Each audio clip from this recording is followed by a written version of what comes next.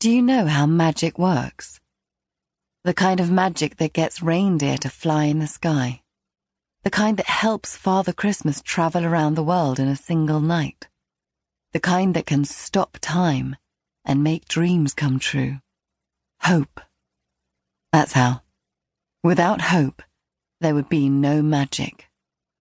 It isn't Father Christmas, or Blitzen, or any of the other reindeer that make magic happen on the night before Christmas. It's every child who wants and wishes for it to happen. If no one wished for magic to happen, there would be no magic. And because we know Father Christmas comes every year, we know now that magic, at least some kind of magic, is real. But this wasn't always the case.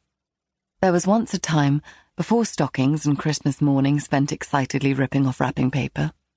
It was quite a miserable time, when very few human children had any reason to believe in magic at all.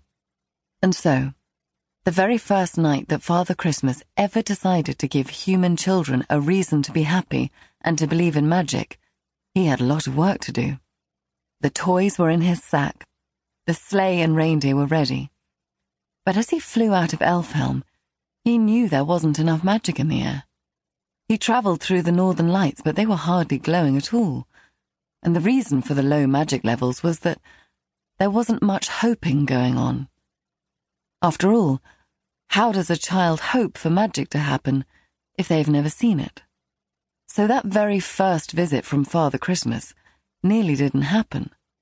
And that it did happen is thanks to one thing: a single human child. A girl in London who believed in magic totally, who hoped and hoped for a miracle every single day. She was the child who would have believed in Father Christmas before anyone else.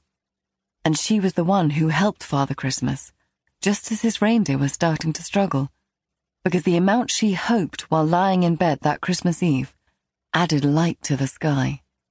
It gave Father Christmas purpose, a direction, and he followed a thin trace of light all the way to her home at 99 Haberdashery Road, London.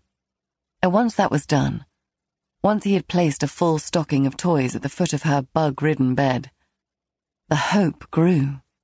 Magic was there, in the world, and it spread among the dreams of all children.